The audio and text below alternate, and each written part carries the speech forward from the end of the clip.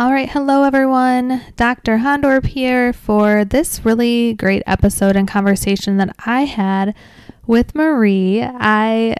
She has an amazing name that I don't want to butcher, so I don't want to mispronounce it. So she says on her podcast, the Balanced Dietitian podcast, that English friends can call her Marie. So we're going with that. Marie truly is a bright light in the world, and that's why I named this episode as such. And she has a really great story that she shares with us today. Essentially, she talks about her diagnoses of having an eating disorder and her process of healing from that, and then after that going into the field of nutrition. She has a background in psychology, but she ended up first going to law school, but then going back to school for nutrition. And now she practices as an anti-diet dietitian. She has, like I said, a podcast, and you can find her on Instagram. The link is in the show notes. She truly is a bright light. She interviewed me on her podcast, and then I interviewed her, and she's just an energetic, passionate soul, and an example of how dieting and diet culture really holds people back from being their true, authentic, passionate selves and bringing their true self to the world. And I didn't know her when she was in her eating disorder or in the diet culture mindset, but I know that, and she described herself as this bright light and how many people go around living with a dimmed light. And I thought that was a really accurate way to say it. And I know that I resonate with that concept of, although I loved my life previously, I am so much more authentically myself more than ever and more free than ever when your mind isn't caught up in calorie counting and all of the exhausting aspects of trying to control your body and weight in an ineffective and ultimately very unhealthy way. So in this conversation with Marie, we talk a bit about her journey through standard nutrition training and how she sort of gradually got exposed to the anti-diet approach and her process with that, and how as a dietitian, she had fears about being seen as what people would think if she was the fat dietitian, in her words, and how freeing it was to say, wait a second, I respect all bodies in the people I work with, and I want to do that, and really truly giving herself permission to be her full, true, authentic self. So we talk about that. We talk a little bit about some experiences with what it means to have autonomy, what it means to truly listen to your intuition and figure out what's right for you. We talk about her love of movement now and how she's reclaimed that for herself. So we dive into so much good. I can't wait for you to tune into this conversation with Marie. And as a reminder in general, before we get started, this podcast and blog is for informational and educational purposes only and is not to be a substitute for any form of professional advice. And then also, as a reminder, if you have not downloaded my free 10-minute guided walk, where you can pop in your earbuds and take a walk with me, hearing me talk over some fun, uplifting music. Guided imagery is such a cool way to shift our beliefs in an empowering way and to sort of experience that emotion that comes along with true shifts in the way we think about ourselves and the way we think about exercise, the way we think about appreciating our bodies. So if you haven't gotten that yet, go to drhondorp.com/reclaim. The other thing that I'll ask for you, if you've been getting value from this podcast, I know I'm a huge podcast listener and I try to do reviews, and I totally get you're busy, but you can just pop open your phone right now as you're listening, and if you can review the podcast, even if you did before, if you can review again and let me know which episodes are resonating with you, I would love to hear that. You can also take a screenshot and just let me know your takeaways. Tag me on Instagram at psychology.of.wellness, and I would love to hear from you. And if you got value from Marie, you should definitely follow her at The Balanced Dietitian, and you can tag her as well. So without further ado, let's dive into this conversation today. All right, so today I have the pleasure of talking with Marie Pierre, and hopefully I pronounced your name right, Marie. Yes, totally good. I know on your podcast you say it, English friends can call you Marie, so we're going to stick with that. But Marie is an anti-diet registered dietitian with a bachelor's in psychology and is the founder of The Balanced Dietitian as well as the Balanced Dietitian podcast. She's very passionate about helping folks discover how to nourish their bodies without guilt, shame, or restrictions. She strives to provide evidence-based nutrition interventions to all of her clients and support them in their recovery journeys. And Brie and I got to chat a few, weeks or months ago. I forget the exact timeline on her podcast. We had a really great conversation. And today we're going to be talking a bit about Marie's personal journey and her relationship with food, as well as some of her experiences as an anti-diet dietitian mixed in as well. So welcome to the Motivation Made Easy podcast, Marie. I'm so excited to have you here. Thank you so much for having me. I'm really happy to be here. Awesome. So let's dive in. Can you tell the listeners just about a little bit about you, your background, and how you got into doing the work you do now? Yeah, for sure. So yeah, like I said, my name is Marie-Pierre, but Marie is totally good. So I'm a dietitian here in Ottawa, Canada. I'm a French Canadian, so you may hear it through my accent during this podcast. So my journey actually started, like I was not always anti-diet, like I feel not many of us are, as we are born in diet culture, but my journey started in psychology. So I was first really interested in psychology. I grew up with a really big family. So we are 8 siblings in total. And I always found it so interesting to see like the differences in all of us and our behaviors and our emotions and our perspective, how like, everything that happened through like those family dynamics. Yeah. So throughout that first bachelor's degree, I was for sure like loving psychology, and that's what I wanted to do. But when I finished, I started university very young.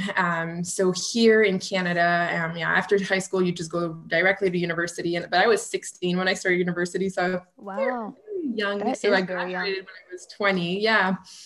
And at that time, I had left a very abusive relationship, and I was struggling a little bit to know where I wanted to go. Like I felt very young to continue. And here, like with a bachelor's in psychology, like you need to go get your doctorate degree. Like there's not much you can do with it. I just really did not know what I wanted to do. And I felt like it was this period of transition in my life. And something that was always in the back of my mind was law school. It's always something that I found interesting. I had like no really planned to do it, but I decided to apply in law school and got into law school and moved away from home for the first time. And at that time, I actually developed an eating disorder. So over that summer and transitioning to a new city with something that's completely different, like psychology and law school is like 2 different universe. Yeah. So it was completely different. I wasn't in my environment anymore. I'm super close to my family now. I was aside from home, and then leaving an abusive relationship that made me feel not too great. I started to really blame my body for a lot of things. And I started to put so much pressure on my body. And I decided that, you know what? Maybe I can't control everything, but my body is something I can control. And I started to do all these different things, and I saw my body changing, and it just like reaffirmed for me of like, oh yeah, as long as I do this, like this is all fine and good, until it turned into an eating disorder. So through that first year in law school, I actually ended up staying there only 8 months, and I got diagnosed with anorexia nervosa, and 6 months later, I got diagnosed with bulimia nervosa. I moved back home and started my recovery process. I was super fortunate that my eating disorder was diagnosed very early on, and I had access to care and treatment, which is not something that everybody has. So super privileged to have had access to that. And throughout my recovery journey, I would see psychologists, I would see dietitians all the time. But my dietitians would never talk to me about like, oh, how do you feel about food? And what do you believe to be true about food? And my thought process around food. And my psychologist would not talk to me about food either, right? It was more about like, oh, what happened, and like more thoughts and emotions and things like that. So to me, going through that experience, I'm like, oh, there's such a gap. Like I wish we would sit the three of us in a room because it didn't feel, it felt like there was something missing. So from that point, I decided to go back to school again to get my degree in nutrition to become a registered dietitian. So I could bring my background in psychology and nutrition to really support folks with this. Like after having had my own struggle, like I know how painful it is to have such a bad relationship to food in your body and like wishing body parts away and just really living every day and just hyper focusing on food and body all the time. Like I know how painful that is. So I feel like that just became my mission of like, okay, the way I show up today, I feel like I'm like a bright light compared to my eating disorder. Like my light was so dimmed. And unfortunately, I think a lot of people live with a dim light because we're so obsessed with food and body and we're so stuck in that cycle. So through that, after getting my degree, I started my own practice, and we're now 5 dietitian and a therapist working together to support people through their own recovery journey. Wonderful. Yeah. And you, That was a lot of information. yeah, no, I want to know more, but so I guess in terms of the timeline prior to going away to law school, it sounds like that definitely triggered some really unhealthy attitudes about like controlling your body, sort of dieting and then the eating disorder. Prior to that, how was your relationship with food? I think it was never optimal. Growing up, so I'm half French, half Italian, and in both families, my parents divorced when I was really young. Food was always like the center of attention. It was always like this thing to be celebrated, and we love food, and it's all great. But there was always like this caveat of like, ugh, but don't enjoy it too much. But also like don't derive too much pleasure from food, and also like be careful because there's too much. And like talking about like good foods and bad foods was always there. My parents were going on diets all the time. They were talking to us about, like, their diets. They never like shamed us or our bodies, but they would definitely shame their own bodies and other people that they would see. So my relationship to food was like, okay. But it wasn't never great, I would say. Yeah, it was like tenuous at best. Like it was sort of like not super detrimental at the time to how you like ate or related to Right. yourself, but it was never Right. optimal, like you said. Like it didn't feel like peaceful. Like it felt like I felt like I could eat everything I wanted, but there were always but is that like really good for you? Like, should you really do that right now? Or yeah, Some these like kind of like mild icky guilt feelings. thoughts just sort of chirping away in the Yeah. background. Yeah. And then in high school, I played competitive basketball. So then I got into the mindset of like, well, now I can eat whatever I want because I'm moving and because I'm doing this. So because I'm so active now, it's okay. So always kind of icky relationship to it. But it was fine and tolerable until it wasn't anymore. And until I fell really into that like way of like, oh, how can I like hyper control everything? Yeah. And how long did that process take you as you think about like sort of healing your relationship with food and recovery? Just an average or kind of general Yeah. timeline. Yeah. And I always like to give a disclaimer when talking about timeline, just because everybody's recovery period will be so different, Of course. in relationship to how long you were struggling and also like how much help and support you were able to get. So in my sense, it feels like it wasn't long, but it was probably 5 years, Okay. which is I mean, I don't know. It felt really long. It felt like decades, but like 5 years in the scheming life, like I think it was okay. I think the first 2 years were the ones that were really difficult for me, and then it started to be better. But it took, I think, 5 years until I felt that like total freedom and peace with myself, with my body, and just being able to really embody that. So I think from this recovering from the eating disorder, I think then there was a little bit of that disordered eating, or at least in the thought patterns that weren't completely there. So yeah, I would say around 5 years.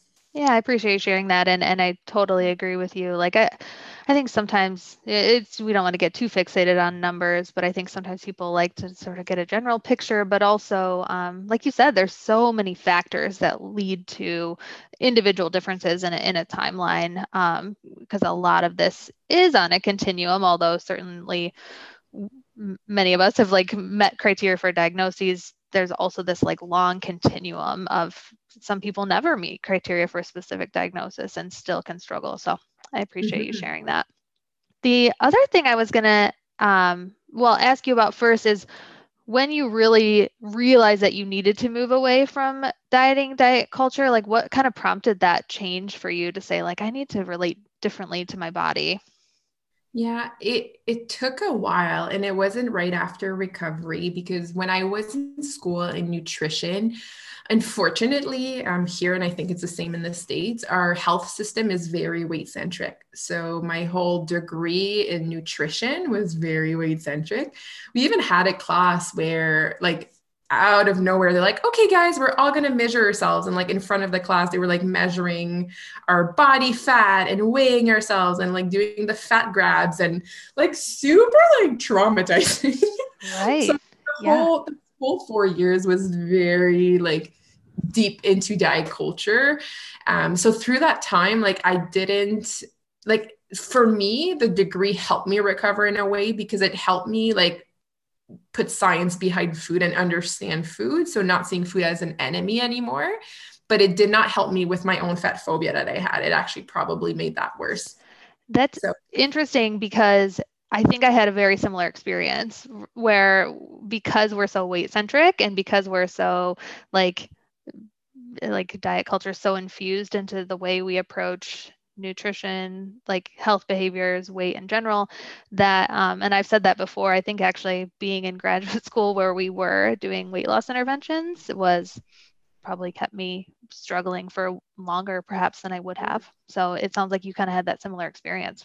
oh, 100%. And like my relationship to food was somewhat better-ish. It wasn't perfect then either. Hmm. But to my body, I was like, I can't be a fat dietitian. Like that was like my biggest concern. I was like, okay, I want to recover, but like weight restoration and gaining weight is so scary because what will people think if I'm a fat dietitian?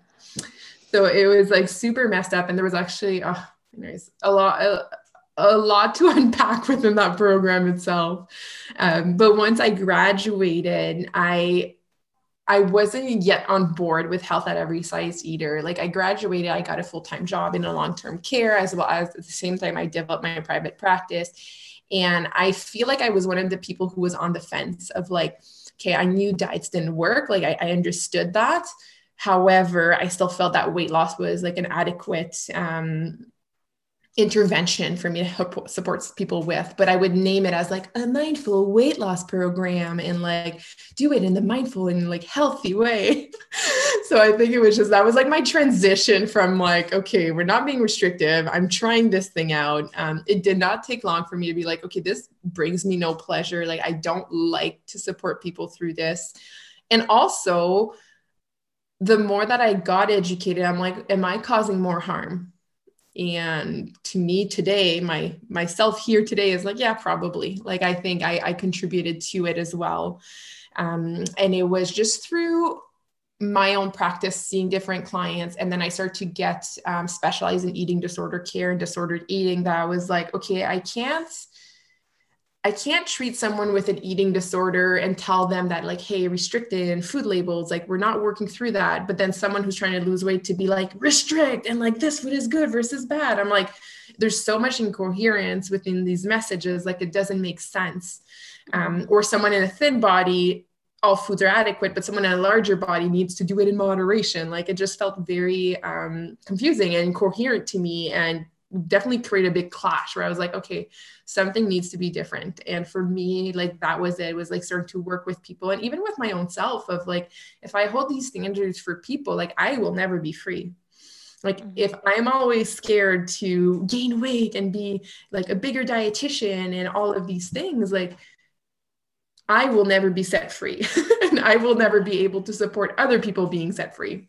Yeah, yeah, truly like that like true freedom versus sort of like well, I think a lot of people have, whether they're individuals working on their relationship with food or professionals helping people with their health and their relationship with food. We have this like journey and this progress of like learning and challenging, you know, challenging old ways of thinking and then relearning, right? And sort of I think many of us, definitely myself included, you're just on this path and you don't always realize fully that you're on it. And I actually still say, like, because sometimes on this podcast we talk about, well, and I interviewed a health at every size dietitian recently, and she was talking about like the movement is not necessarily anti weight loss. It's just we're coming at it from such a different point. But I think it all gets lost in this. It's so hard to capture these nuances Mhm.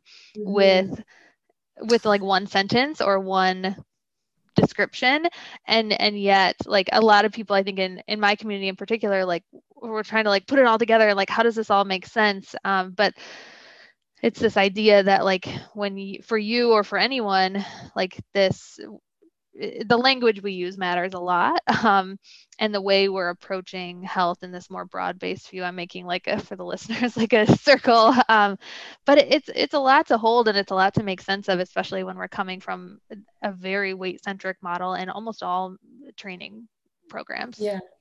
Yeah, no, 100%. Like it's a lot for like us as health professionals to unlearn ourselves and learn and understand, and then how do you support people through this as well. And I think you're right in terms of like a lot of things in this world is very black and white. It's one or the other, whereas like this approach is very nuanced. There's a lot of gray zone, and it's like this part where, well, what is actual health? And do we need to choose to be healthy? Is that a value that we all need to have?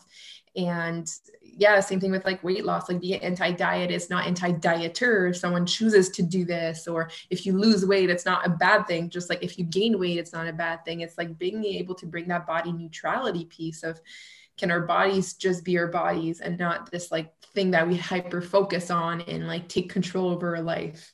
So I think there's a lot of layers to it. Mm-hmm. It's like an onion. There's so many layers to unpack and like just go through and understand our own stuff that we internalize too. Absolutely. Yeah. And one question I was going to ask later, but I'll ask it now because we're already sort of talking about it. You know, we often talk on this podcast about having discussions about these topics across disciplines. And I think this is essential if we're really going to make significant, like, systemic shifts in the way we approach weight and health. And I'm curious what your thoughts. I know you've had some experiences interacting with other fields. You know, obviously within the dietetics field or nutrition field, there's different schools of thought, but I guess also, I think you've done some training like health professionals. I'm curious some of your experiences with those discussions, how those have gone, maybe challenges that you've had. Um, yeah, I think it is challenging when I think it is challenging when we meet people who are maybe very into like weight loss and diet culture. Like I know for me, especially at the beginning, like now for me, it's probably been like 3 years that I've been doing this work. I feel like I'm still newish, but I'm a lot more centered within my work and aligned with it.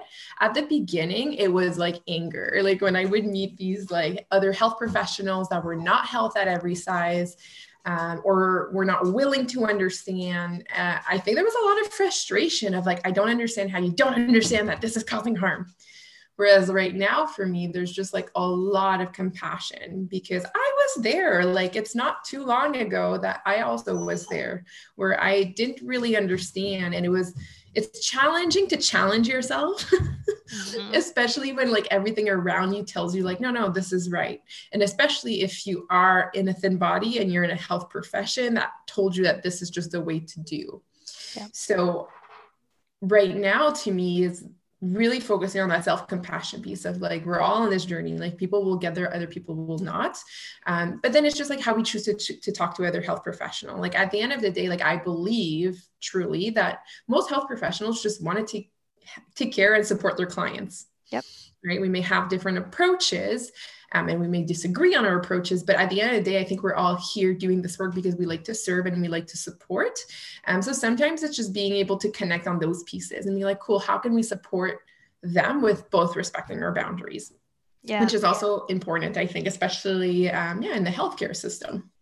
Yeah, I love that. And I think I love too that you acknowledge, like, yeah, there was anger, there was frustration because we're human and we have our own reactions based on our personal and professional experiences and the harm that we've seen happen, right? And we have to sort of like to always react with anger usually is like not going to lead to that productive of a conversation. So being able to step back and have compassion for yourself and whatever it brings up, but also that person is hard. It's hard to it's hard to hold all that space. And yet I do think it's essential. And so I appreciate you sharing that, because I think that's what most people that try to have these conversations across, like, even within, I've noticed in the podcast, like, when I talk to people that I agree with like 98, 99% of what they're saying, but we find some points of disagreement, it's uncomfortable. Even in people that I know, like I already know these people, I know we respect each other, and it's still uncomfortable. So to me, you think about like someone you don't know or someone that you maybe disagree more with, like it's a lot. And we can handle it, right? Like uncomfortable doesn't mean we can't handle it.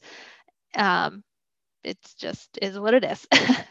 Well, it's hard because I also don't feel like a lot of us are taught how to like deal with confrontation or conflict, which is not confrontation when it's just like different ideas and how to talk it through and be like, cool, what do you think that about this and that? One of my colleagues always calls in, like, instead of calling someone out, you always call them in to be like, hey, I would invite you to think about it this way. This is how it has been helpful for me, or whatever the case may be, to kind of engage in those conversations. But I can't lie, there's still times that I get upset, especially if there's someone like clients who come to see me after they've seen another health professional, and like hearing the stuff that were said, I'm like, okay, I need a moment to take it all in and to really like allow it to just, because it is still frustrating for sure. Of course. Yeah. Of course. It's same. And yeah, you never want anyone to have experiences, especially the more extreme, like stigma, but even the more subtle ones for sure. So, I wanted to ask you about when we first connected on the podcast. I listened to one of your episodes, and I wanted to ask you about something that you shared. You interviewed your husband on about his experiences, and one of the things that I wanted to ask you about this instance that you shared on that podcast, because I think it illustrates this concept of autonomy that we talk about on this podcast. So in terms of how we communicate with other people to how they support us where we're at right now, I think you had shared an experience, if I remember correctly, of like going to see family and your husband helping you to be mindful of possibly binge eating, if I recall correctly, and like to sort of like put a hand on your hand to sort of just remind you to be mindful. Am I remembering that correctly? Yeah. Yep. And I thought that was a nice example, and I'm curious if you can expand on it, of this idea of like that in different scenarios, and it sounds like maybe even your family had some thoughts about it, but in different scenarios that could be perceived as controlling, but it was different because you had asked for it, right? So we talk about moving away from controlled motivation to autonomous motivation, and the main thing is like how the person experiencing it feels. So in this scenario, how you felt in that scenario of like you had asked him to help support you to be mindful. Can you speak to that a little bit? Yeah, for sure. And I know this is a little bit different because this does not work for everyone. And like, if you were to do this today, it would be very different. Exactly. It can change. Yep. Season to season of where we're at. Yeah, exactly. So I think this is the part that for me, like when I was like in diet culture and within my eating disorder, like you say, everything was external, right? Everything for me like was like calculating with the calculator and like having all the numbers and like very that controlling part.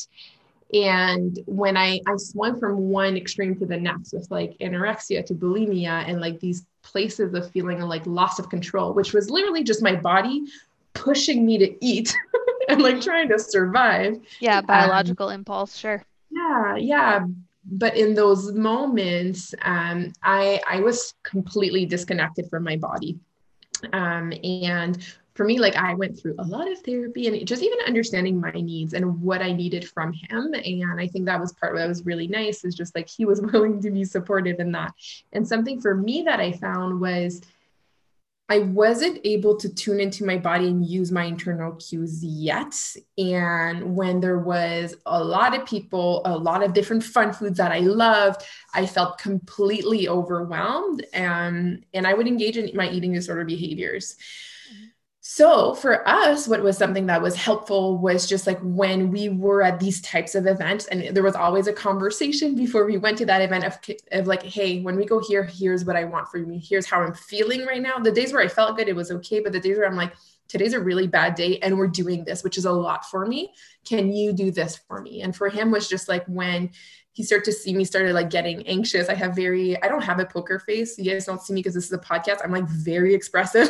So when I start to not feel good, it was pretty easy for him to see. And what his thing was just like, yeah, putting either his hand on my hand, his hand on my thigh. And that to me was just an indication of like, okay, tune in. Like, do I want more food? What do I need right now? Because it was super easy for me to just completely ignore my cues. And then for me, what that would happen with that, I would either binge and then I would purge, which is not something that I wanted to continue to do. So it was very external of like him having to like do something like a behavior to remind me to tune in, to be like, okay, wait, what do I need right now? What do I want? How do I feel? What needs do I have? Do I need food? Am I still hungry? Do I need to take a step away from my overwhelming family right now? Like, what is going on? Yeah. So Yeah. that was something that we did. And then through time and that behavior, as I was able to start tuning in more, we took that away. Especially because, like you said, like some people can see that and be like, oh no, he is controlling what she's eating, which for us, like that's not what it was at all. Yeah. But even for me, like I needed to be independent too. Like this is not something I wanted him to continue to do for years ongoing. Yeah. But it was just that time for me to really learn to like trust myself. And that part was really hard because I think with diet culture, we completely lose trust in ourselves. Like we're told that we can't trust our bodies because if we don't micromanage, we're going to blow up like balloons and like life will be horrible.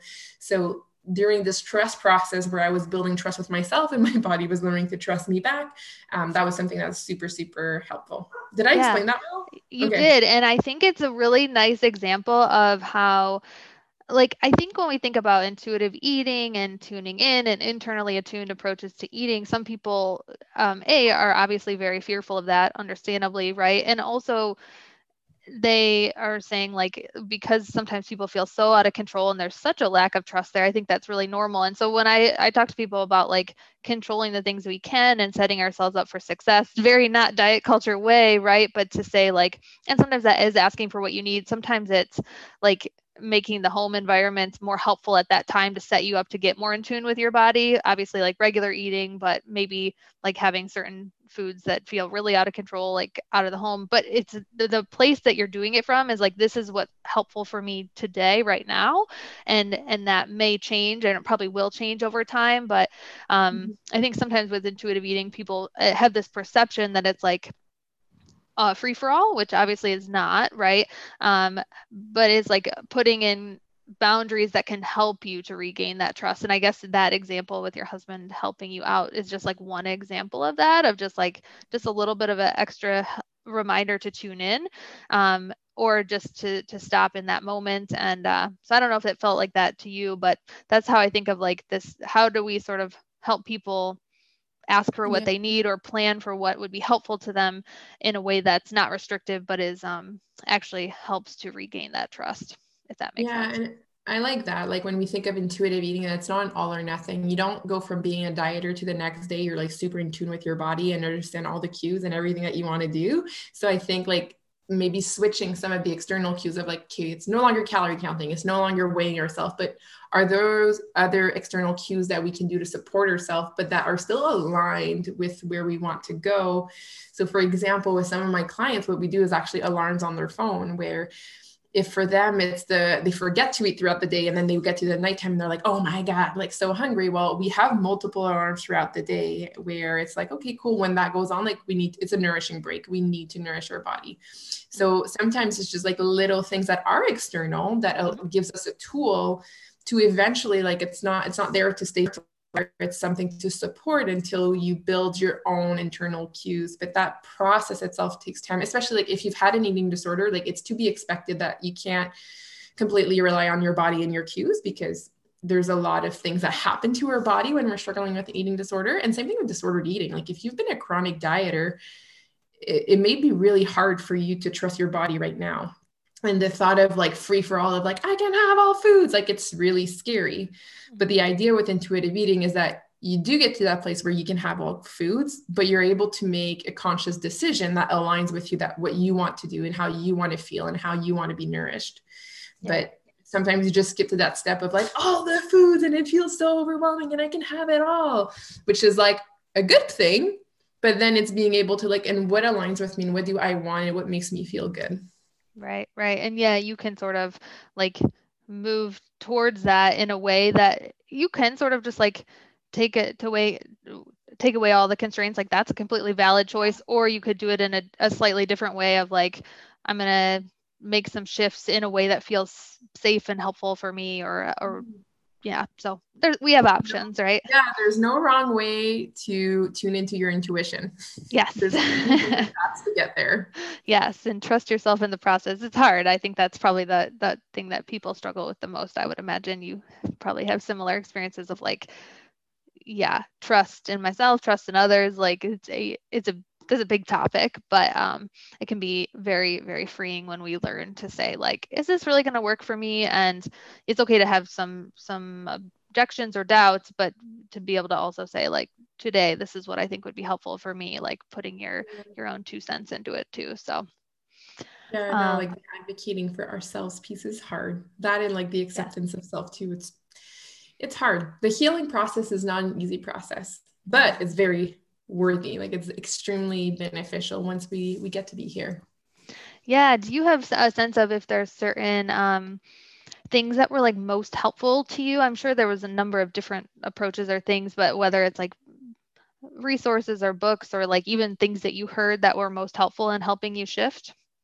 Yeah, I think there's a few things like in terms of like one of the biggest things for me was to stop weighing myself. And I know like that sounds crazy. And now it's probably been 4 years that I haven't weighed myself. Like, and it's totally fine. I'm still here. Like I Yeah. can still engage in all the behaviors and I don't need to know.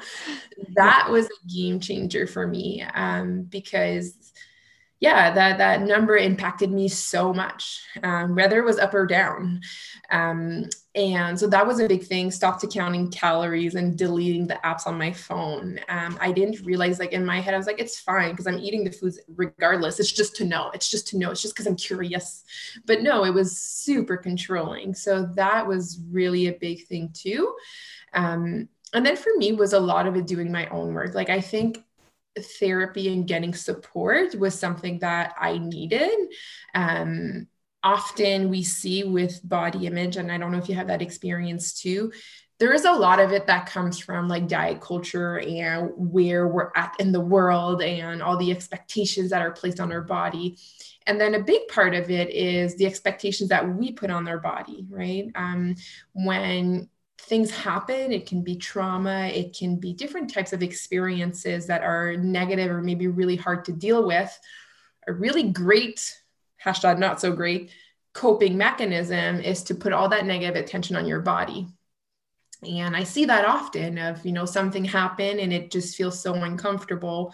Let me hyper focus on my body because that's something I can control. And although this is painful and it sucks less than dealing with the rest of the emotions. So for me, that was the case. Like there was a lot other stuff to unpack, which was my eating disorder was more of a symptom.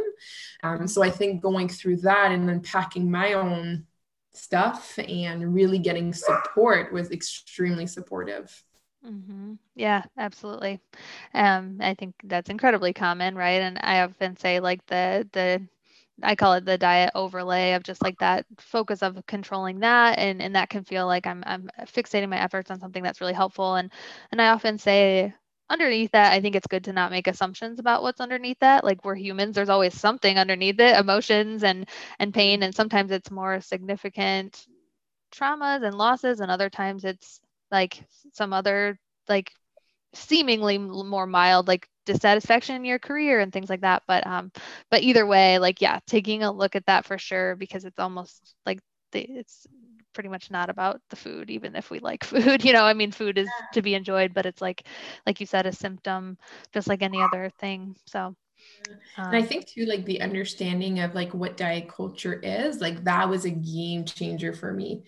Like I had no clue. I did not know any better. And when I started to do research, when I started to read more books, connect with more people, and really understand like what is diet culture and how much it impacted me personally, how much it's impacting like my mom and my grandmother and my sisters, like when you can see the impact of it all and you can see like, okay, this is outside of me. And like, I can choose to drop out. Like I can choose to no longer believe that. Like I can choose to connect what aligns to me and my values. And like, I believe that all people are good people and all bodies are good bodies. And that should apply to mine too. Mm-hmm. So it kind of like allowed me to be like, okay, these beliefs that I have about food, about body may not be mine. Right? They may come from somewhere else. Yes. So what do I believe to be true and what's productive for me to believe? Has it had a positive impact on some of your family members and their relationship with food? Yes, I would think so. I think for my family, it was really hard to see me struggle. So for me to go from that extreme to where I am today, like I do think it's it's been helping them too, and just being more like okay with their own body. My sister sent me the other day, like, my body is the least interesting thing about me. Yay. I was like, that's awesome. This is so great. Yes. So yeah, I do think, and I find it too with my partner as well, where he, the way he thinks and his own thought patterns and his own internalized fat phobia that he's exploring as well. Like, when you do this work, it has like almost no choice to impact the people around you, because it provokes thought, right? Of like, okay, why do I believe this? And how can I serve people better? Yes. Yeah. Yep, absolutely. And I think, because it's all on a continuum too. And I've talked about like some, like my mother-in-law hasn't struggled a lot with this, but she like told me a couple months ago, like, I need to go on a diet, I think. And then she listened to the podcast. She's like, no, I don't. And so just being able to, and even like sometimes people don't really experience much struggle at all until later in their life. And then they're like, well, I guess it's time to go on a diet. And then it starts later. And it's like, well, this approach that we have, we need to take a look at it for all people, regardless of where they're on the continuum, how much they've struggled, to what extent. So yeah, I've noticed that as well. So, and I like to ask people in terms of what's one thing that you feel true autonomous internal motivation for, meaning that you truly have intrinsic motivation to do it, like you do it for the sake of the activity itself, because of the challenge, enjoyment, intrinsic value for it. It could also be something that you choose to do and don't like love. Those are both autonomous motivation, but this could be health related or anything. Is there anything that kind of comes to mind for you? I think for me, movement is something that has now become, one of my favorite things to do and my favorite way to cope. I didn't always have a healthy relationship to movement. I did prior to my eating disorder. Like, I used to play competitive basketball. I used to be very, very active. And then my eating disorder kind of pushed that too much. But within healing my relationship with food and my body, I also healed my relationship with movement. And I can say, like, today, it's really something that I thoroughly enjoy. Nice. And from the good place too, like, it's not coming from anything restrictive or not fun. And if I can't do it, it's fine. Yeah. And I started to do like competitions and like triathlons and things like that just like are, to me, super, super fun. Nice. And great ways to connect with my body as well. Like, I always like to see, what different movements, how my body moves and my mobility and things like that. Like, I find that super, super cool. And that's something that I really enjoy to do.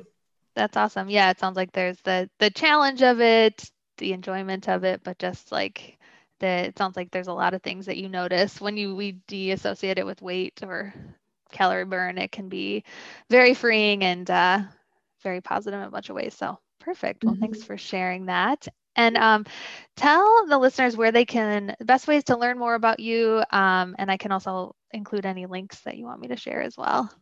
Yeah, so they can find me. I hang out mostly on Instagram at The Balanced Dietitian. I have a podcast as well where we have like weekly episodes. And I don't know when this is being aired out, but we have a like free workshop coming here. Like, we have a few workshops over the year. We try to have like workshops 4 times a year. In May, we're going to have a free workshop on emotional eating, which is a topic that has been the most requested because it's been a very emotional year. So we're going to talk about emotional eating from an anti-diet and weight inclusive perspective. So really understanding our emotions and why we eat emotionally and where it comes from. So if you're interested in that, like, you can sign up for the free workshop. And if not, you can follow me on Instagram. That's where I hang out most of the time anyway. Awesome. Sounds good. Well, thank you so much for your time today, Marie. It's been fun just like last time. So thanks for being here and sharing your journey with us. No, thank you so much for having me. It's been awesome to connect. All right. So I hope you enjoyed that conversation with Marie. I'm so grateful that she came on. And again, if you haven't already, I would love if you could leave us the podcast a review so more people can find it and I can continue to provide the free information and fun conversations. And also make sure to tag me on social media at psychology.of.wellness. Let me know your takeaways from this episode. I cannot wait to hear from you. Thank you and have a wonderful and energized week.